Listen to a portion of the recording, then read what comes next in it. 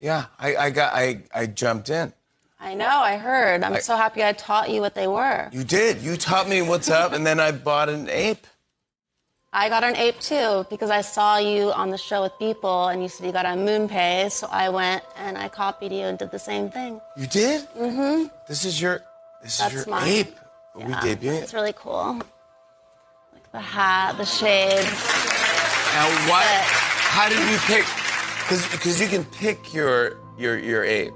Yes, I was going through a lot of them and I was like, I want something that like kind of reminds me of me, but this one, it does. I think we made like another version of it where he takes the hat off and blonde hair comes out.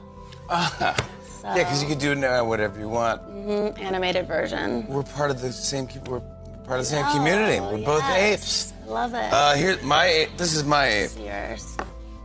Yours is so cool. I love the red heart sunglasses. I love the captain hat. It reminded me of me a little bit because I wear striped shirts. Mm-hmm. I've worn these heart sunglasses because my daughters, just as a joke, they have them, and as a joke, I put them on. So I've done this. And I love yacht rock and being breezy. So I'm like, yeah, that kind of, and I like the blue. Mm-hmm. Dude, look at us. They look like they could be friends. They're buddies. 4 years earlier, three boys decided to create a podcast to challenge the old power. Through their shows about Seattle brunch clubs and loose feces in public parks, they set sail to create a new power, one that supplanted the old power that loomed over their daily lives. But what they didn't realize was that the podcast machine would grow larger than they could ever imagine.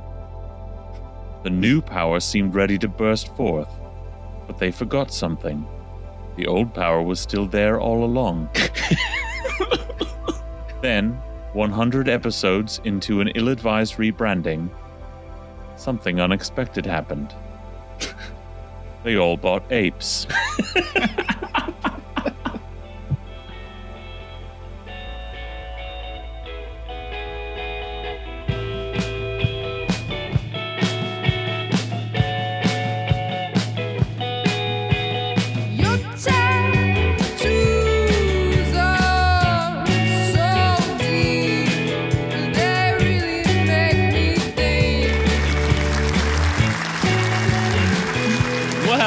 Welcome back to the Mechanical Freak podcast, where something about Seattle and dystopia. You know what, guys? I can't even say it because this isn't a dystopia. This is our 100th episode. Best of all possible worlds. A very special episode. And greatest episode to be alive in. Exactly. And honestly, because we live in the best of all possible worlds, because this is the greatest episode of podcasting, we had to treat ourselves, and we dipped into the old Patreon piggy bank, and well, we all got apes. Yeah, we bought them. Yeah, I got an ape. Greg got an ape. I got an ape. You got an ape. Did you buy an ape, Munya? Oh, you did. Okay, we all bought apes. We're all kind of part of the same. We're on the same podcast. Exactly. And so, guys, I got an ape, and I also have an ape. I got an ape too. Well, and as you know, I really like to barbecue, particularly in the summer. And as you can see, my ape, he's holding a fork. I'm looking at your ape. Yeah, he has a fork. Your ape has a fork. It is so you. And he's also got a button-up shirt, and I like to wear shirts too. So I guess it just really spoke to me. What's your ape look like, man? Yeah, why don't you show us your ape? Yeah, well, I really do like the color orange. So when I looked at the background, I immediately saw orange and connected with it. It was really me. It is, Munya. I could attest to that. Yeah. For the listeners at home, it is orange. Yes. Yeah. And the ape has Kendall Roy style Prada shirt and a Gucci bomber, like, when he goes to his birthday. And I just thought that was, fun. And he, I like to go out, so like it just reminded me of that in a lot of ways. It reminds me that before you moved to New York a year ago on your birthday, you had mentioned the brand Gucci to me. So that really reminds me of you, Munya. Yeah. And I mean, one of the biggest things is that he's wearing headphones. And as you know, I'm a music lover. Mm-hmm. I as a joke and not as a joke, but like as half serious and not.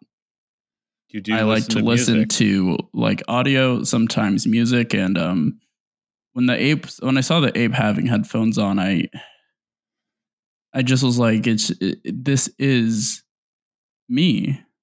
Mm-hmm. It is me personified, and it's just something so beautiful about music. There's something so beautiful about listening to podcasts, and I don't know. I just never thought that I would see myself in something else, yet there it is right in front of me. Exactly. I think so. Greg, you too also got an ape, right? Let's see your ape. I did purchase an ape with our Patreon winnings. Okay, so my ape, is very personal to me. He's wearing, as you can see, Persol 714s, the classic bridge folding sunglasses. But he's also got a Maori face tattoo, and which is for listeners. I mean, that's just like you, Greg. Yeah, Greg has a full face tattoo. Yeah, that's why we can only do audio, not video. Like coupe, baby. And he's all to go with that. He's also got scrimshaw earrings and is holding a harpoon. Mm-hmm. Sort of, because I, it's sort of as a joke. He's like Queequeg ape, no homo.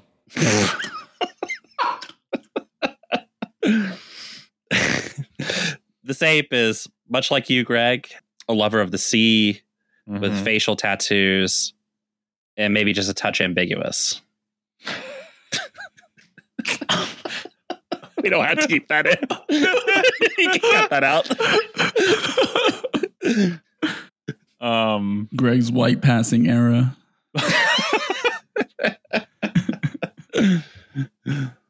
Well, it's nice that we get all these apes together and that we could be part of this wonderful ape community, which is this podcast. A community. Yeah, it's all about the community of people. Look, if you guys want to be on our Discord, the new rule is you have to have an ape. Ape Avies only. Yeah, Ape Avies only. Was it octagonal Ape Avies exclusively?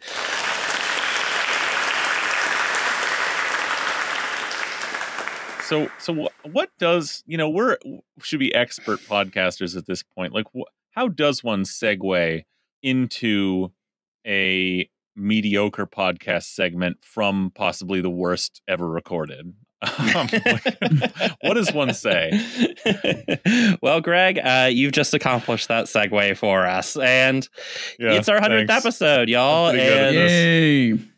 Our 100th episode of Mechanical Freak. As Mechanical Freak, the name that people are still begging us to change. And guess what? People being like literally 4 people. Sorry, fuck. 100 episodes, everybody. 100 episodes of practice, just showing it on the field. Just exactly. 4 people who insist that we go so esoteric that they are the only 4 people that listen to the podcast only. They're like, let's have an emoji of these like stranger writers who like of their faces. Let's like get an emoji of them on Discord. It's like, hell yeah. Yeah. Great way to grow something is to have our like weekly podcast, like have to know the context and know the faces of the bylines of them. Yeah. It's important that if you're trying to grow a community, that you make the internal language of it so obscure and so like esoteric and hard to follow. That people really want to join. That it's all the more rewarding. Exactly. You know? The new title is actually going to be an NFT. It's strictly visual, only digital, and you have to rent it from us to actually see it and perceive what this podcast is called. Okay? It's all our apes hanging out together. Well, in episode 100, I mean, what can we do other than talk about this new, we're looking to the future, and we're going to talk about the future. We've all got apes. We're all investors in this brave new world. And there's another famous investor. Can we talk about the ape in the room, guys? The ape in the room is it's not just us. We'd love to believe that we were sole trailblazers. We're still trailblazers, but sole trailblazers, no. We're blazing a trail off to the side of the trail. It runs parallel to the trail that the celebrities are on. We're just sort of hacking away with a machete. Yeah, in early November of this year, another trailblazer of this new world stepped into view. That is one Odell Beckham Jr. The Cleveland Browns released Odell Beckham Jr. because of Twitter messages left by his father about the team on the world's best website. And the Los Angeles Rams swooped in, signed him up, signed him to a deal worth $750,000 in guaranteed hard cash. And Odell, being a trailblazer in both cool hairstyles and shunning Lena Dunham, he also was a trailblazer in receiving his pay, demanding he be paid in Bitcoin. And I just wanted to read this little bit from Darren Rovell, who does sports betting, but he posted this little bit here. At the time that Odell signed this contract, Bitcoin was worth $64,293. Today, it is worth $35,400. That means that today that deal is worth $412,953. So go ahead and throw $350,000 just lost to the crypto world, crypto gods. Odell will be taxed on $750,000 though. That's not fair. Have you factored the inflation of the dollar into this analysis, Brian? The value of the dollar has been falling too, buddy. Well, that's also bad news for Odell, because it turns out as tax season rolls around, the way the federal government sees it is he got paid $750,000, which means he's going to be taxed on that amount at a federal and California state tax rate of cumulative 50.3%. Damn. So what this all adds up to is that Odell Beckham, as of now, has netted $35,703 from his Rams contract this year. That's $35,000 for, granted, a formerly elite receiver, but still a very good player, to basically get his head bashed in for half a season. That's winning, guys. That's winning. Yeah, can't stop, won't stop, I guess, right? I mean, so we actually really just netted $35,000 off of this whole thing. Yeah, because he lost $350,000 to the crypto gods. Then, of course, had to pay out a 50% tax rate on the original $750. Yeah, and then had to pay 50% basically of the $750, right? Which is $375, and so just left him with about $35,000. Basically, I made more money as an adjunct faculty this this year, I guess, than Odell Beckham did. This is just add this to a long history of NFL players just getting exploited financially in a myriad of ways, and this is just the new one where this is clearly like the game now is con celebrities into pumping their, excess wealth into this market, and simultaneously evangelizing it, promoting it, marketing it to other celebrities and anyone else, any other rube out there who will put, all of their like $2,000 of savings into it to pump this shit up. Yeah, and Beckham's not the only guy this has happened to. There was an offensive lineman last year who got paid entirely in Bitcoin who started the trend. But I know like Aaron Rodgers took part of his salary in Bitcoin. Like, I mean, this has become like a very stupid thing that athletes are including the fucking into. Mayor of New York City now. Well, speaking of peak athletes, the America's athlete, the mayor of New York City. He is America's athlete. Also lost 1/10 of his paycheck this month because he got paid in Bitcoin. I mean, look, man, that's just living for Eric Adams. Like, if he didn't lose it speculating on coins, he would have lost it at the club. Okay, like, don't try and cramp the style of a mayor with swag. Okay. Well, the thing is like if you're the mayor of Tulsa and you lose 1/10 of your paycheck through a hilarious crypto investment, which who knows? Somebody check on the mayor of Tulsa. Probably happened, but that would be funny and expected. The funny part about being mayor of New York is you're not supposed to get fucked on investments. You're in charge of the city that does all the financial crimes. You're supposed to be in the crime. Chief crime officer. You get lunch with the smart money, with the money crime people, Yeah, the money crime unit is your city. So,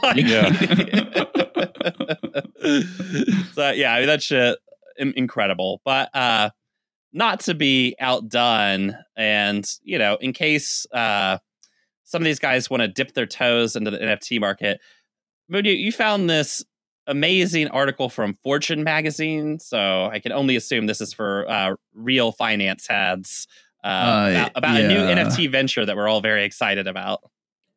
Yeah, this is a article from Marco Quiros Gutierrez, and this is called "The Next Major Trend in NFTs is to Rent Them Out, and Crypto Landlords Are Making a Killing."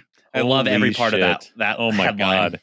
I mean, so, okay. Hey, you know what? This is a positive development because that means crypto and, presumably therefore NFTs are moving from just pure speculation. By owning them, you're just speculating on the fluctuations in their value. So, such as buying a piece of NFT art, to now you can buy those and provide a service. Yeah. And that's how that's going to make the investment worth more and, just be better for society. It's going to fulfill a need. I need to possess a non-fungible crypto-based asset, and so if the market is there to provide, then I'm satisfied. Well, Munya, why don't you fill us in with what's going on here? Yeah. So play to earn gaming is the newest craze in the crypto world, but unless you have thousands of dollars, you probably won't be able to participate. Oh. Enter a concept called scholarships, a way for players to rent the non-fungible tokens used in games as tools, creatures, or skins. These NFTs, for short, are often required for playing, or they give players an advantage. In exchange for renting the NFTs, players pay the lenders a cut of whatever cryptocurrency they earn while battling, farming, or racing online. Essentially, NFTs are already maturing to the point where they have de facto landlords. The game of Farmville has changed, folks. So I thought, I was disgusted by watching two rich celebrities show each other their fucking framed flayed tattoos. I thought that was revolting, but now I'm hearing about sharecropping debt peonage for video games. Did I hear that right? Is that what we're talking about here? Well, I thought, you know what would make video games more fun is if it functioned more like the American healthcare system.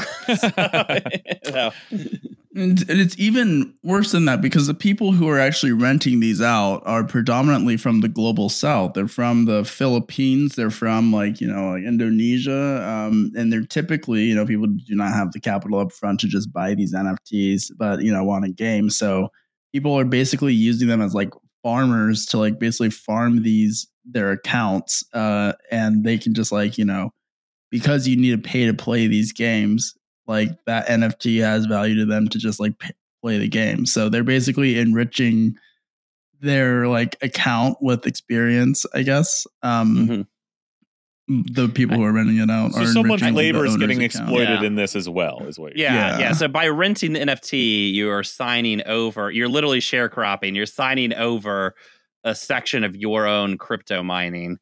Now, the funny part, or the crazy part about this is, I think Mooney is saying even before that, in order for the landlord to get the NFT to rent in the first place, he's got to exploit some like global south labor to like grind in the game to then have the asset to rent. One simple trick, just pay a South Indian 14-year-old gamer to farm in WoW, and then use the swords they find for you as passive income. Yeah, I mean, this rocks. It reminds me of the old saying, behind every great ape is a great crime. It's just so cool how we're just bringing back sharecropping now, Greg. You're so right. We are literally in the dumbest way possible. This rocks. I love our crypto landlords. I can't wait to be the Proudhon of the crypto universe and declare all apes are theft. But, what do you even say about this? Like, again, Chairman Mao was right. Yeah, exactly. Exactly. I was going to say that it should be destroyed. Like that. Obsessing about this stuff is probably not like a viable, like revolutionary program. But just instinctually, morally, like you want to see a fist come down on all of this, Yeah. And it's probably not going to happen. It wasn't an effective strategy at the time, but, maybe like Bakunin's could work now. I don't know. Parody, obviously. Yeah. digitally. So anyway, in the game. In the video game. In Call of Duty. Now that I've mentioned that, it's also worth mentioning that a physical structure has been created in Seattle called the Seattle NFT Museum. So while we've said NFTs should be relegated to the dustbin of history, the city of Seattle has said no, they should be relegated to a wonderful museum exhibit in the new Seattle NFT Museum.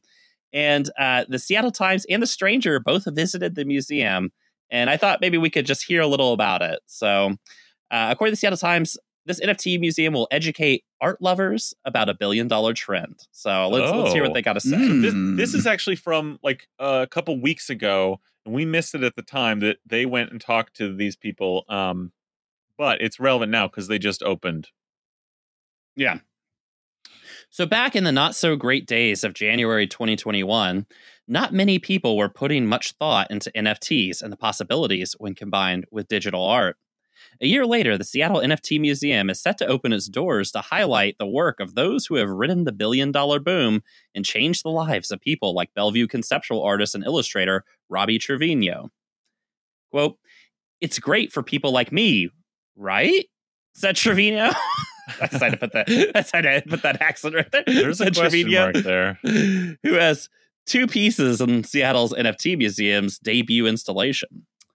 Because we finally can make a really good living off what we're doing and have a lot of respect. A lot of respect. Oh man, buddy. I mean, Christie's and Sotheby's weren't even looking in the direction of any of us a year ago, Look, okay, no shade to this guy, a digital artist or whatever from Bellevue, though. I mean, I already don't like him, but like, look, this is he's been brought in just like a lot of artists are being brought into this to provide one layer of the sort of cover narrative of this whole thing, right? That these NFTs are a way to, or someone's brilliant idea to take crypto into art and visual art and thereby sell it as a way for artists to make money somehow, because like we're making their digital art valuable,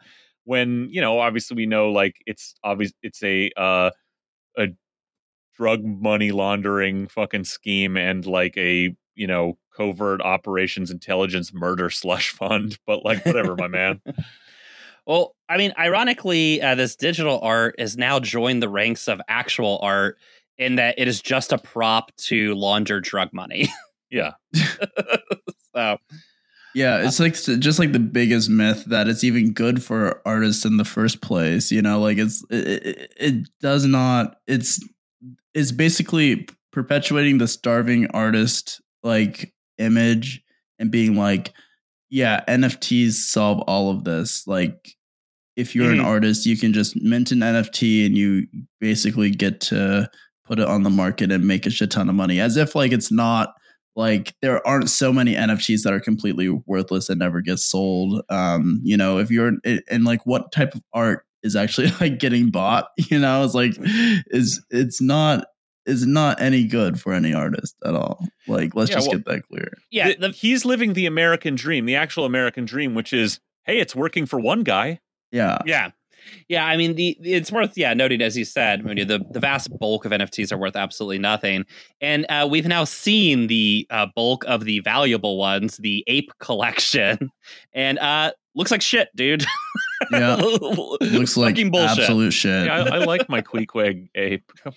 No, our apes are cool. Yeah, our little meow meows, they're cool. Well, let's continue here. Seattle NFT Museum founders Jennifer Wong and Peter Hamilton hope to create an appreciation for the limitless potential of digital art with their Belltown space that will display the work of artists and collectors for those who want a more tactile interaction with what's largely an ephemeral art form. You know where you can get a more tactile interaction with art? It's at any art museum. Yeah, this is like a dog chasing its tail. Like, what are we doing here? Like, I like this. So this is quoting Hamilton here. We started to visit our first NFT galleries. I'm already upset. We started to visit our first. Oh shit! I just got that. This is from Hamilton. I'm not going to miss my shot.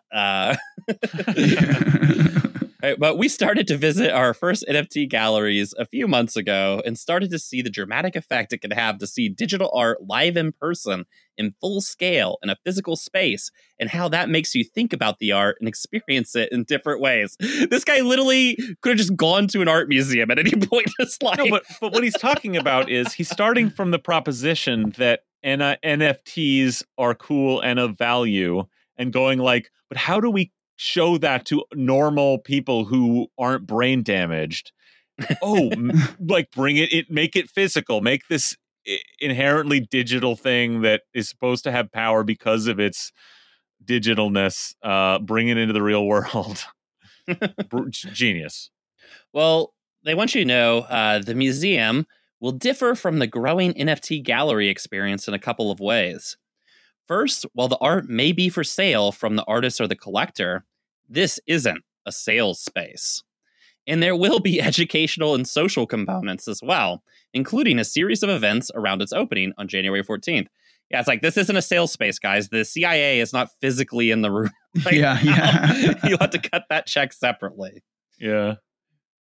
We felt like the aspect that was missing was just the education, learning, and context for what we were looking at, co-creator Wong said. I like that. We felt what was missing was everything that surrounds art and gives it value.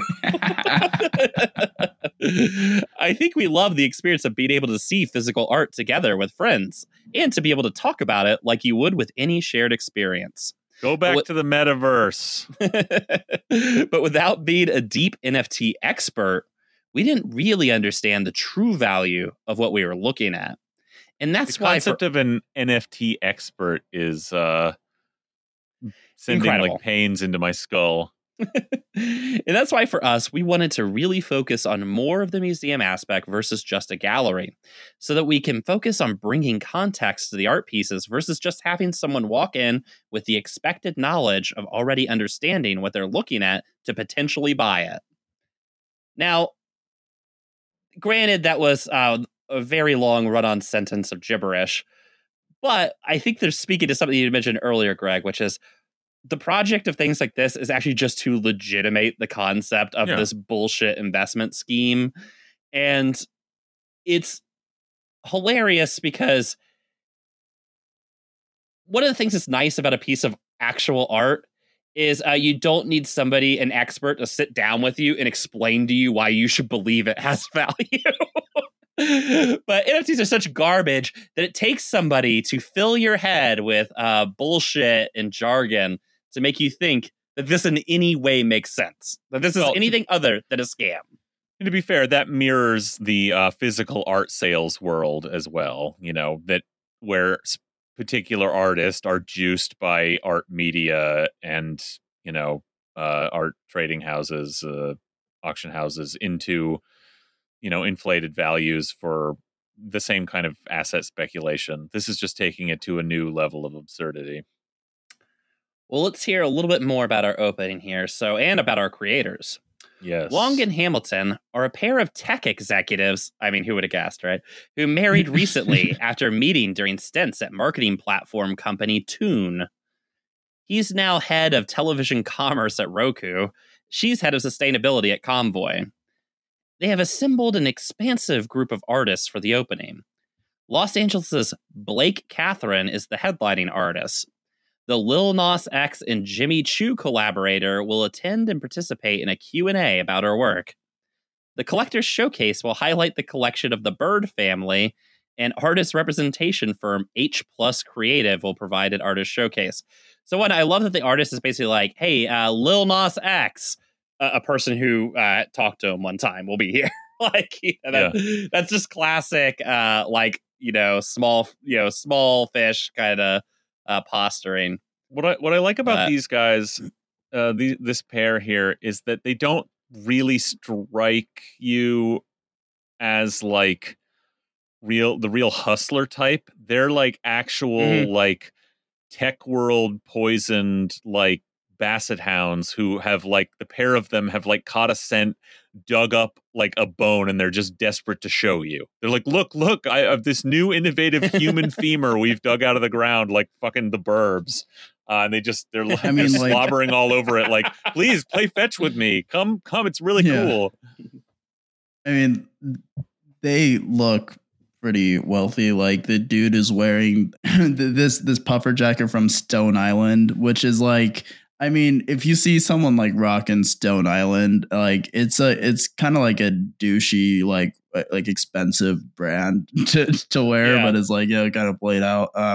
You can see it with like a patch on the arm with like a compass. You know, they seem like they came like straight from like the Bellevue suburb. 100%. You know, although I will they say, are literally tech executives. This charcoal denim pants with light blue denim button-up shirts that they're both wearing is look. Yeah, wait. Oh my God, yes. I would also like to put in an order at Guy Fieri's restaurant to them. Yeah. But just hilarious that they're like matching. I mean, like they literally like somehow like they like came fresh out of Barney's and like, yeah, we're going to be like placing an order at like, you know, at Red Robin or some shit. Yeah, I don't know. The two contributions from Trevino, who's worked for Lucasfilm on Star Wars projects, for Netflix on the popular Love, Death, and Robots series, and the music acts Tool and Deadmau5, come from his multimedia project, Numinous. I'm just going to say he worked on clearly the awful Star Wars films of the last decade and is apparently one of 1,000 digital artists, literally. Yeah. And his work with the truly awful band Tool, and I don't know who Deadmau5 is, but fuck them. Fuck this guy. I like that you knew how. I like that you're deep enough into like punk, hardcore, and whatever that you knew how to pronounce that though. Because I was looking at that name, going like, "There's a fucking 5 in there," and it's like half of it's in German. I had no idea. You just like went right through that.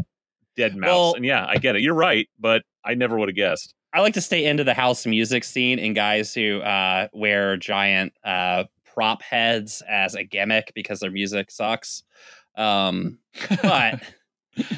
right now, everybody's so mad. If they weren't mad about me calling Tool shitty, then they're probably mad about the Deadmau5 thing. But that's okay. Fuck them. I don't care. This band suck, guys. I hate to tell you. All right, let's continue. I remember when Ye started tweeting, like way back. This is Twitter lore and this is Ye lore. Back in like 2014, I don't know, it was maybe some episode or something, but like he was like, I never knew it was pronounced Deadmau5. I thought it was Deadmau5. And he like started like for like 10 tweets on, just like started like typing Deadmau5 as Dead MOWFIVE, like just like intentionally like piss all the fans off. Me and Ye are on the same page. Okay. Yeah, once again, and as always, Kanye is right. Yeah. And you should be on his side of this discussion. Yeah. Once again, we should remind you all that Brian's position is that all music is bad. So take his reviews with a grain of salt. Yeah, I also don't like Kanye's music. I just appreciate him as a deep thinker and human being. He is like, yeah, he's, you know, as he said, everything in the world is exactly the same. And I actually do genuinely believe that. There you go. Yeah. No, I mean, like, truly. Yeah, no, like, he's not wrong. He's not wrong. Yeah. So let's go ahead and finish this out here. Trevino marveled at the speed of the NFT phenomenon. He remembers the idea of pairing art with the tokens catching fire in February and March 2021. He heard our ep. He did. With Alvin and Cerise. We finally inspired somebody. Yeah. Hell yeah. And now he has a thriving market for work he once would have been willing to give away in some instances. Quote, the big bullet point concept this year was that digital art does, in fact, have value far beyond what most people perceive. It's something that we consume so regularly, people just assume it's free, right? We're constantly seeing tons on social media, Instagram, Twitter, Facebook, all these sites that would just be walls of code without art. Without a user interface or some sort of website design or the content that the content creators like myself upload for people to look at. So that's what you're meant to imbibe out of this and out of the museum as a project. Like him, you know, and here's the artist to say, like, look, usually I've been like so many millions of people putting digital content online for free on social media and forums and whatever else for decades. But now I'm making a couple of bucks on these NFTs. And I'm sorry, guys, like lots of digital artists of every stripe and caliber are going to continue to create digital art and put it online for free for you to look at. And they're not going to make any money at it. Like that's going to keep going on. And meanwhile, the CIA will have a bigger slush fund to finance a genocide somewhere. Like, the two things aren't actually connected. It turns out that, capitalists will only create pricing and value around things that produce surplus value. And for the most part, art, outside of its usefulness as a money laundering scheme, is not that. And people create too much art actually for the amount of money laundering. It'd be too complicated to launder in that small of increments. So it just doesn't have that particular value. Now, I do kind of like this idea. This is a fully imbibed neoliberalism too, that art can't have value unless it has a price, right? Yeah, right. Its value is established through price, of which you must educate the public about what that price is. That is what we call in the world advertising. And at one point, there was a time when artists might find that a little gross. Some various art communities might find that a little gross. Almost antithetical to the whole idea to the project generally. Yeah. Well, that being said, let's kick over. Let's see what the Stranger had to say, because on January 19th, they actually went and they reconned the Seattle NFT Museum for us, so that you don't have to, because apparently it's $125 to get in it right now. Oh my God. And more importantly, so we don't have to, we're not just using the Seattle Times shitty reporting as grist for our mill. We're going to use the brave and good reporting of Jazz Kaimig also as grist for our mill, because hey, why not? If they publish their articles with non-fungible tokens, like that would prevent us from doing this somehow. But you know what? We're gonna just they give it out for free online. We're gonna regurgitate it to you for free, because we lassoed and copied and pasted it. Yeah, I mean, Fortune, they're really thinking ahead of the game. That the reason why we couldn't read you a whole bunch from that Fortune magazine article about the crypto landlords is that that article is a non-fungible token, and we would have to rent it to use it via subscription. All right, let's hear what they have to say. Let's hear what Jazz Kaimig has to say over at the Slog. Quote: "This is like the Matisse of NFTs. Will, a tech worker and NFT collector, motioned toward a high-res screen. I took a good hard squint.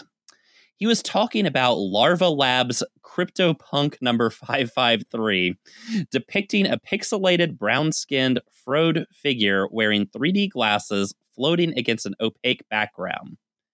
This CryptoPunk is one of 10,000 CryptoPunk characters, which make up an apparently legendary NFT collection. It's currently on view at the Seattle NFT Museum. Some believers hail these CryptoPunks as being among the original NFTs, which allow people to buy or sell digital files on a blockchain.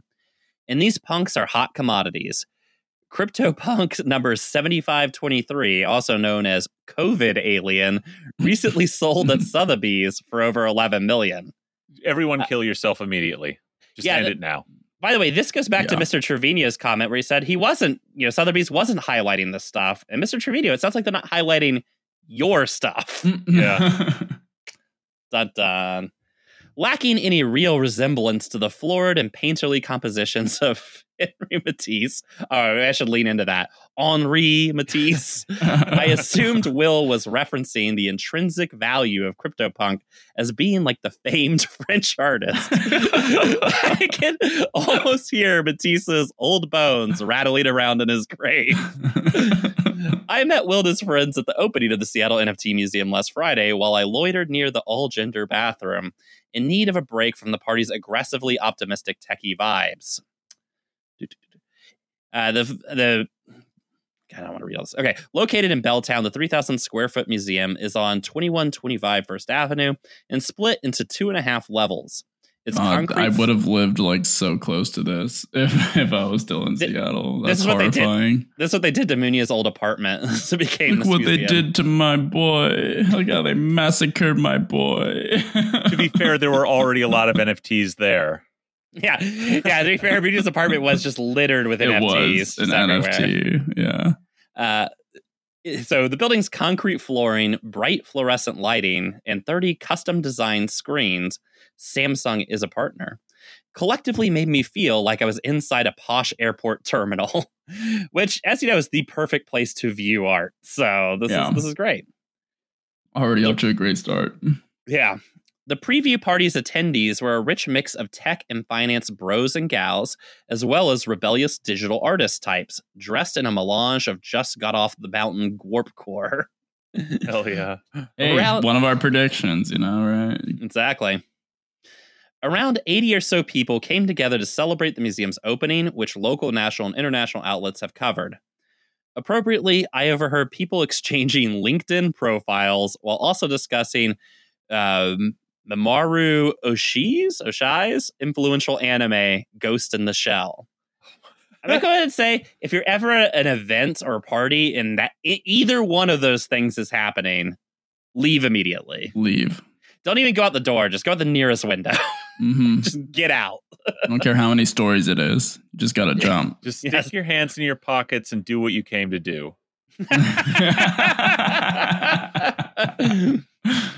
The Seattle NFT Museum co-founders, co-creators, and newlyweds, Jennifer Wong and Peter Hamilton, say they got into NFTs in the last year after touring the Super Chief Gallery NFT in New York City with a friend. I feel like these two are kind of like characters you'd see on White Lotus or something. Like the people, like the rich kind of families who were like at that resort in White Lotus on HBO special. They just seem like one of the characters there. I just feel like when they go to like Bellevue dinner parties with their other rich like tech friends, they were always the most boring couple that nobody gave a shit about. And this is all just a ruse to have something to talk about at these dinner parties. This is like an effort to try and manufacture some, swag. No, this is like they're tech weirdos, right? So they probably like the week they started dating, they got into couples therapy. And this is like part of an elaborate like 12-step plan to develop their relationship. They're like, we need a hobby we can do together, Yeah. Yeah, this is a project that they do together, but don't have to look at each other or talk to each other while doing it. Keeps them busy, and I was like, no, I'm doing bookkeeping tonight, honey. Sorry, I need to focus on our business. Yeah, they did the spreadsheet, and NFTs came out as the lowest common denominator of their interests. Part of Wong and Hamilton's approach is education around these non-fungible tokens, which are, yes, confusing as fuck. But the NFT Museum tries to get a step ahead of you. When entering the space, visitors are greeted first by a gift shop. Did no one see Banksy's exit through the gift shop? There are water bottles and neon green teas for sale. Then a giant wall of text on the right. The wall of text is massive. It encompasses not one, but two walls. My eyes bounced around, never sure where to land. Forget about understanding. For once, I wish someone would mansplain this concept to me. And this, by the way, listener, is where you need to click the link that we'll put in the comments or in the show notes and actually look at the photo of the fucking wall of text. This is insane. Most incomprehensible infographic ever made. Like for these two, this couple, like, let's just say graphic design, absolutely their passion. Their passion, 100%. That was another thing on the common denominator was graphic design when they were looking at things that they had in common. Yep. Hilariously, there is a whole section which Jess took a picture of and put up where it just explains, like, basically goes through and explains how to buy an NFT using Ethereum. Like, it's like, look, you need to get a cryptocurrency. You should probably get Ethereum. And it just walks you through, it looks like, kind of how to do that, which fucking rocks. Like, definitely don't give the game away so easily, right? Wong told me that with the inaugural exhibition, they wanted to show the different types of NFT art from generative art to one-to-one to 3D rendering to AI and hand drawing. I'm leaving that in. The exhibition pulls together local artists like Neon Saltwater and grunge photographer Charles Peterson, proving that everybody becomes lame as fuck when they get old. Alongside marquee NFT types like those crypto punks and headliner Blake Catherine. She's worked with Lil Nas X. Like, she noticed that too. That's hilarious. This clout shit is funny. Yeah. Blake Catherine, who was in reasonable proximity to Lil Nas X one time. Yeah, one time. A 20-foot radius of Lil Nas X. Many of the NFTs on display come from the collection of the founder's friend, Aaron Bird. The Seattle NFT Museum is a museum in the sense that its main objective is to, quote, further the education and further the community of NFTs with no concrete plans to have a permanent collection. But what distinguishes the space from, say, the Seattle Art Museum is that many of the pieces can be sold while on display. Each work I saw had an accompanying QR code connected to OpenSea, the main NFT marketplace platform. So this is very interesting that, like, not surprising at all, but like that the intrepid actual journalist here has actually like looked around, thought about it, figured out what's going on, and said, no, this is actually a gallery, a sales space, very clearly. Whereas the Seattle Times just fucking ate the bullshit line that this weird, creepy couple was selling, that this was some kind of educational museum that wasn't really about like a sales gallery. Yeah. Just uncritically, just gulped that down. Well, in like all, schemes, right? Just like all, former stock market schemes and stuff like that, what they all require is an ever-growing number of morons and, rubes, marks, whatever you want to call them, to hand their money over to the scheme so that they can be robbed. Which I kind of like that the QR codes are right there, which I'm kind of imagining somebody like literally having their wallet robbed in real time. Because somebody sent them a message and they clicked the wrong button on it and now all their shit is stolen. Jazz also covers Seattle stickering, and I think, someone could have a real hit here if they just went in and made their own QR code stickers to put over all the ones in there that just steal your Ethereum wallet as soon as you click on the link. That would be fucking cool. Well, I mean, Brian, you bring up, marks and stuff and, rubes. Mr. Toasty Possum on Twitter, another fellow aper who has a ape profile picture, had this to say. Being very familiar with professional wrestling, the quote mark is the person who is enjoying the show. That's us NFT users. We are enjoying the show and are rich. Oh my God. That's fucking incredible. I mean, that's the thing. It's like Tesla stands in the sense that what can you do with them? Because they know that they're being fucked, but they just are happy to be a part of Elon Musk's story, Right. It's like the same, like I'm just happy to be part of this great ape scam. Yeah, no, it's like he's literally saying, he's like, yeah, man, when the carnival barker draws my dumb ass in and sells me a bill of goods and convinces me, that this thing I'm seeing before me is a living 8-armed man. I'm here for his showmanship, and I believe it. Yeah. Let's hear a little more here. This gets to two of my favorite paragraphs ever written. But we got a little preface here. But at the opening, the conversations buzzing around me seemed infinitely more appealing than the in real life NFTs, if not a little self-serious. During speeches and side conversations, artists, founders, and attendees spoke of NFTs in the community with a sense of divine awe. Quote, "It's bigger than just art," Will's friend Patrick, who also works in the tech industry, told me, commenting on how, quote, "the power of the blockchain has so much potential to bring us all together." He liked the transparency around each NFT's provenance and recommended I stream the documentary, The Lost Leonardo, to get a sense of how difficult it is to track ownership, price history, and authenticity of physical works. He also flashed me his Fly Flog NFT on his phone. Thanks, Patrick. I tried to get comments from women at the party, but was mostly unsuccessful. 2 women told me NFTs were, quote, more of their husband's thing. Oh my God.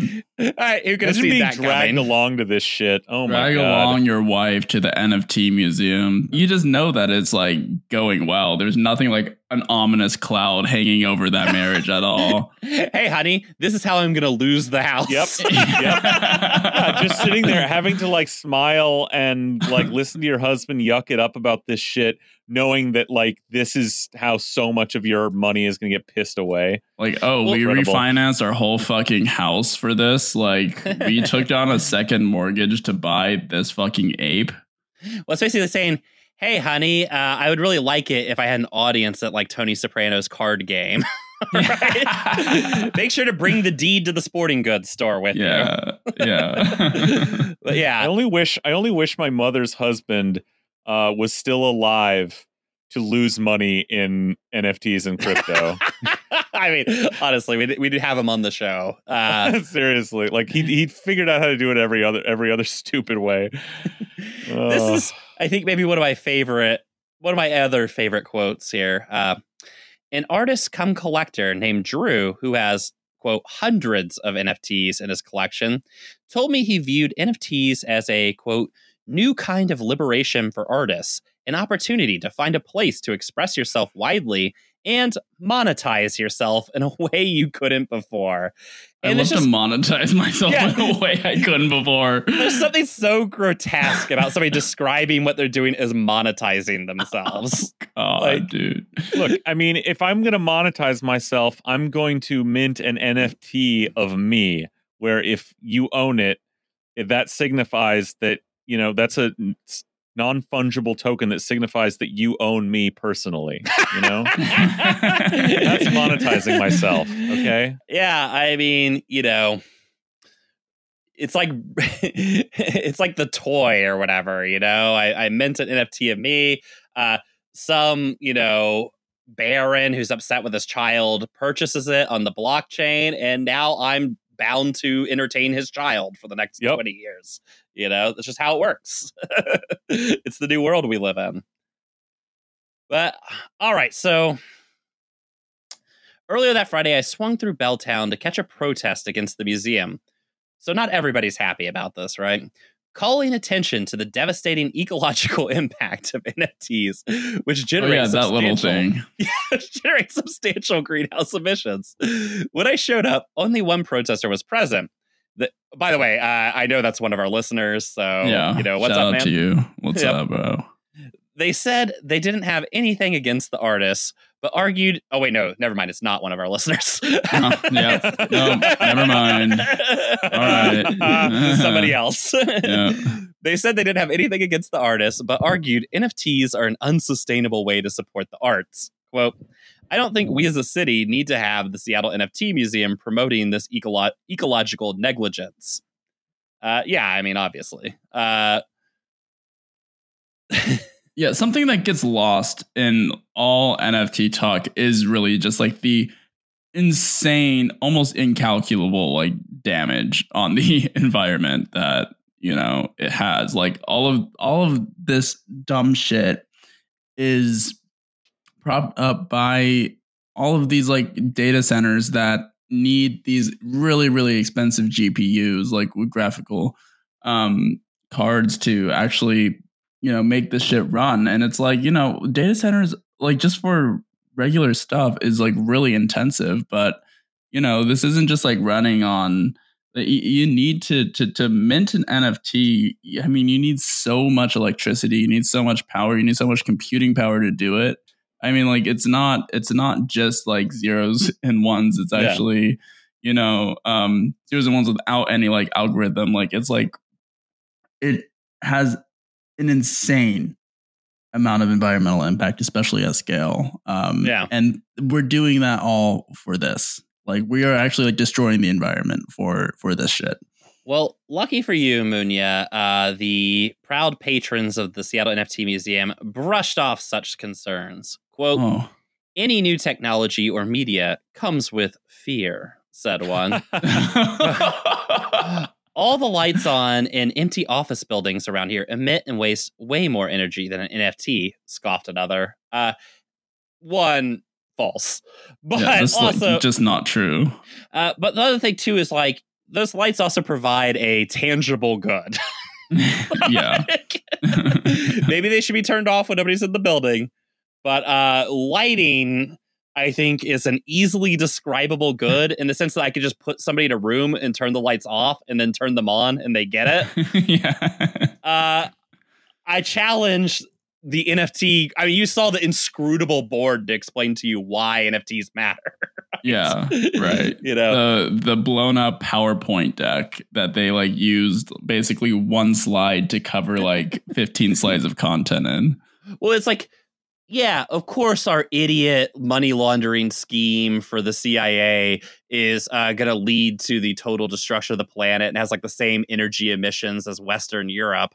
But other things use power too. Yeah. It's like, oh well, shit, never mind. Fuck.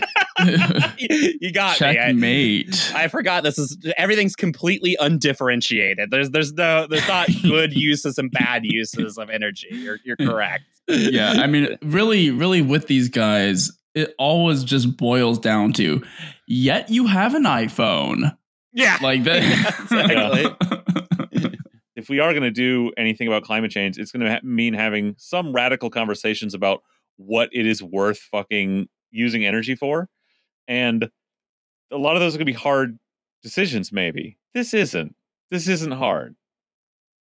This is easy to say, no, fuck off. Just end it. Pull the plug. The fruit isn't hanging. It's on the concrete. It's just like berries are just like fucking just scattered on the floor. They're not even a low hanging fruit. Again, literally the only tangible good this provides is money laundering for organizations like the CIA, drug cartels. To revive the fucking Contras. Like, that's like what it's sort of one of those they're things. going to need it. Yeah. I mean, it was like sometimes when people point out like the U.S. military uses more like oil, resources than like the rest of the United States combined. And people are like, oh, but you drive a car. And it's like, yeah, I mean, like, that doesn't necessarily mean that cars are great, but a tank rolling through Baghdad, blowing up a preschool, I think is pretty easy to understand is a definition of bad. A thing we don't need. Fighter jets, just like a fleet of fucking like ships, like and like aircraft carriers. Did you guys see that tweet? The U.S. Navy had a tweet yesterday about how they're out in the South China Sea and an F-35 crashed on the fucking deck of the carrier, and then the guy had to eject like from the deck of the aircraft carrier and then went off into the ocean, and they I guess like whipped a bunch of guys with parts, like a bunch of people got injured, had to be taken to Manila to a hospital. And it's like, yeah, I think we can objectively say that we don't need to burn the planet for that. Yeah. There is no tangible good to that. Like, that should just not exist. And NFTs, same category.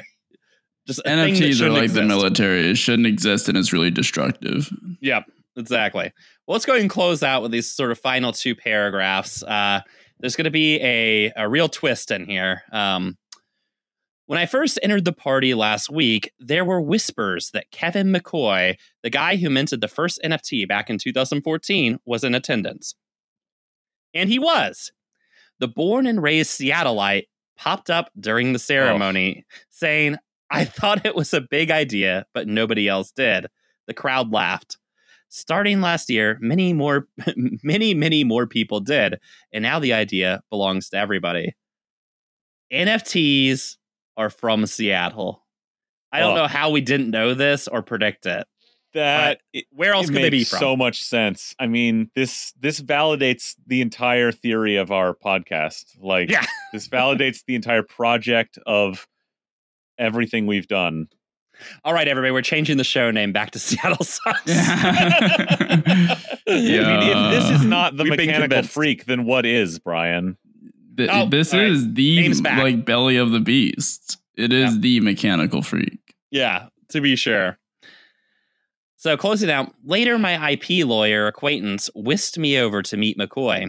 In our brief interview, he told me he was, quote, most proud that NFTs are an idea that came from the art world. It's not a tech idea. But as I glanced around at the companies surrounding me, I wasn't sure how much that distinction mattered. Well, thank you. Many thanks to Jazz Keimig for suffering an evening with these people, for giving themselves fucking brain damage, trying to even comprehend this shit, for, providing us with content. Yeah. This was a great piece. A wonderful trip through the culture, the culture that Seattle brings to the world. God damn. Fucking God. That just like make my stomach sink to see that it's from Seattle. The whole the creator of the NFT. I mean, consummate podcaster that I am, I had a thrill run up my leg when I heard that because, that's what we're doing here, right? It's kind of true. Well, when I was, this would have been like 2004, 2005. I must have been in college, maybe 2004. And I remember the U.S. was having one of its regular spats where it was, saber rattling over North Korea. And I remember somebody at the college saying, North Korea has ICBMs that can hit the West Coast. They could drop a nuke on Seattle tomorrow. And every year that passes, I'm like, if that's true, it is a crime they've not done it. Fire those missiles, Kim. I'll wave them in with the air, the ground control guys at the airport, right? Yeah, right. For all the talk of the brave new era of leadership that was supposed to be inaugurated with the ascension of Kim Jong-un, the greatest leader since Kim Il-sung. He really hasn't lived up to all that hype because he hasn't nuked Seattle. Because he forgot about one thing. Well, he's waiting until he completes his ape collection. Yeah, then the missiles will fly. Dude, that guy's not dumb enough to get into apes. Oh my god. The North Korean state, no, they are smart enough to probably steal Mark's wallet. They'll be sending they'll be jacking people's crypto for sure, but they'll be doing those airport assassinations, but for stealing people's NFTs. Well, like I said, if you can hang with Dennis Rodman, why are you fucking with this bullshit online stuff, right? Yeah, come on now. Come on, man. You don't need to recreate yourself in the metaverse. You're cool in real life. It's so funny though, is that people look at the mass games in North Korea and they'll be like, can you believe these people are doing this? Filling this stadium and doing this weird sporting performance event. And it's look at what we do here. Yeah. There is no way. When you look at the mass games, that is just quaint fun compared to the absolute depravity of what we've just been talking about. Are you talking about are you talking about when they are the fans in the stadium or? No, in the mass games, everybody's a participant, right? So they have floor routines and stuff that are all based off of having 1,000 people do a routine together. Oh yeah, but while that happens, everybody that's in the audience has cards in front of them, and they hold the cards up in unison to create moving pictures across the stadium, right? So everybody participates, and it's a whole thing. And I said, that's just quaint fun. I mean, that's cool. That shows your collective, solidarity with everyone too. That's just fun. It's hanging with your friends and seeing some cool shit. It's country fair shit on a bigger scale. Yeah. The depravity of the NFTs. The depravity of somebody being look, this has been great. If I was going to self-monetize, this is how I want to do it. Look, buddy, and you criticize and you use electric light. Yeah. What do you? Yeah. Yet you charge your phone at night. Yeah, you turn on the light to read. Yeah, you turn on your oven. Yeah. You criticize the power usage of NFTs. Yet you're using a heater during winter. Yeah. Mm-hmm. Curious. Interesting. I'm very intelligent. You're sitting here talking about the depravity of this guy who invented a stupid fucking digital art sales form, but no one's talking about what a monster Edison was. I mean, the thing is, both of those can be true. Yep. Yeah. Fun, true story. I had a high school history teacher who used to there was these videos that you could rent, and not rent, but get from libraries or in show. And it was just the headlines of a decade, the 1920s, and it'd be people dancing on flagpoles and shit, right? And he showed one, it's just random clips strung together. And it's Thomas Edison made the first movie, and it shows a clip of it, which is him electrocuting an elephant because he's in a battle with Westinghouse. And one of the students in the class, the year that I took this class, apparently complained enough to his parents about seeing this elephant electrocution video, or mentioned it to his parents, who then lost their minds. And fair enough. It's horrifying. It's 10 seconds of the video. You can't see it. Still. But they complained enough to the district that the school basically shipped out that history teacher to another school. Oh my God. Yeah. Wow. I thought he was going to get like some like fat settlement for like mental health or something. No, they just wanted to speak to the manager and have the employee fired, which that's so much lamer than I thought. I thought they were going to finesse the state for money. That's like so fucking lame. God, we need to think one bigger. Thing to say, like, let's remove that from the curriculum because it shows a beautiful animal being murdered on the deranged whim of a rich psychopath. But getting the guy fired, that sucks. It's telling you this is the birthing event of Hollywood, and it hasn't gotten better since. Yeah. Yep. They're still fucking killing elephants. They just don't show you. Do not look into the deep liner notes of Milo and Otis and how it was filmed. Jesus. Oh, shit. Well, we had a lot of fun today, guys, on our 100th episode. Yeah. I think, though, it's time. In honor of that, I'm not going to edit this at all. Hell yeah. Yeah. You're getting the raw, the raw hundo, the raw 100 emoji. 100th episode, 100 minutes. Yeah. Our life really is a movie for real. Every episode just gets longer from here on out. Yeah. Exactly. Hey, I feel called out on that one. But speaking of which, ending the myth. Make sure you look. We're all the way up to the Great Depression.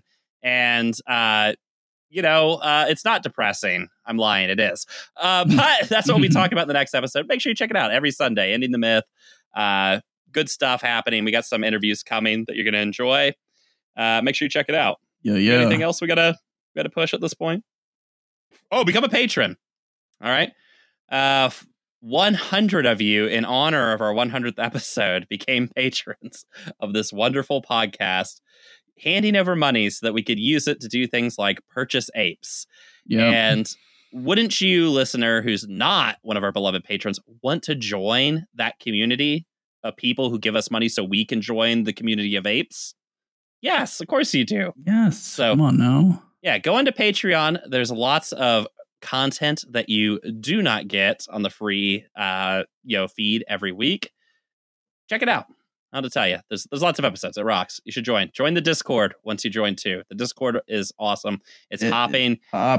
You can see all the obscure emojis that we've added that make no fucking sense. Even though I'm a host of the show, I don't understand what 90% of them are depicting. But it's or worse supposed than to be that. used for. I can't even see what they are because they're like actual pictures that are now down to the size of a fucking smiley face that I don't even know. So I just started replying with them all,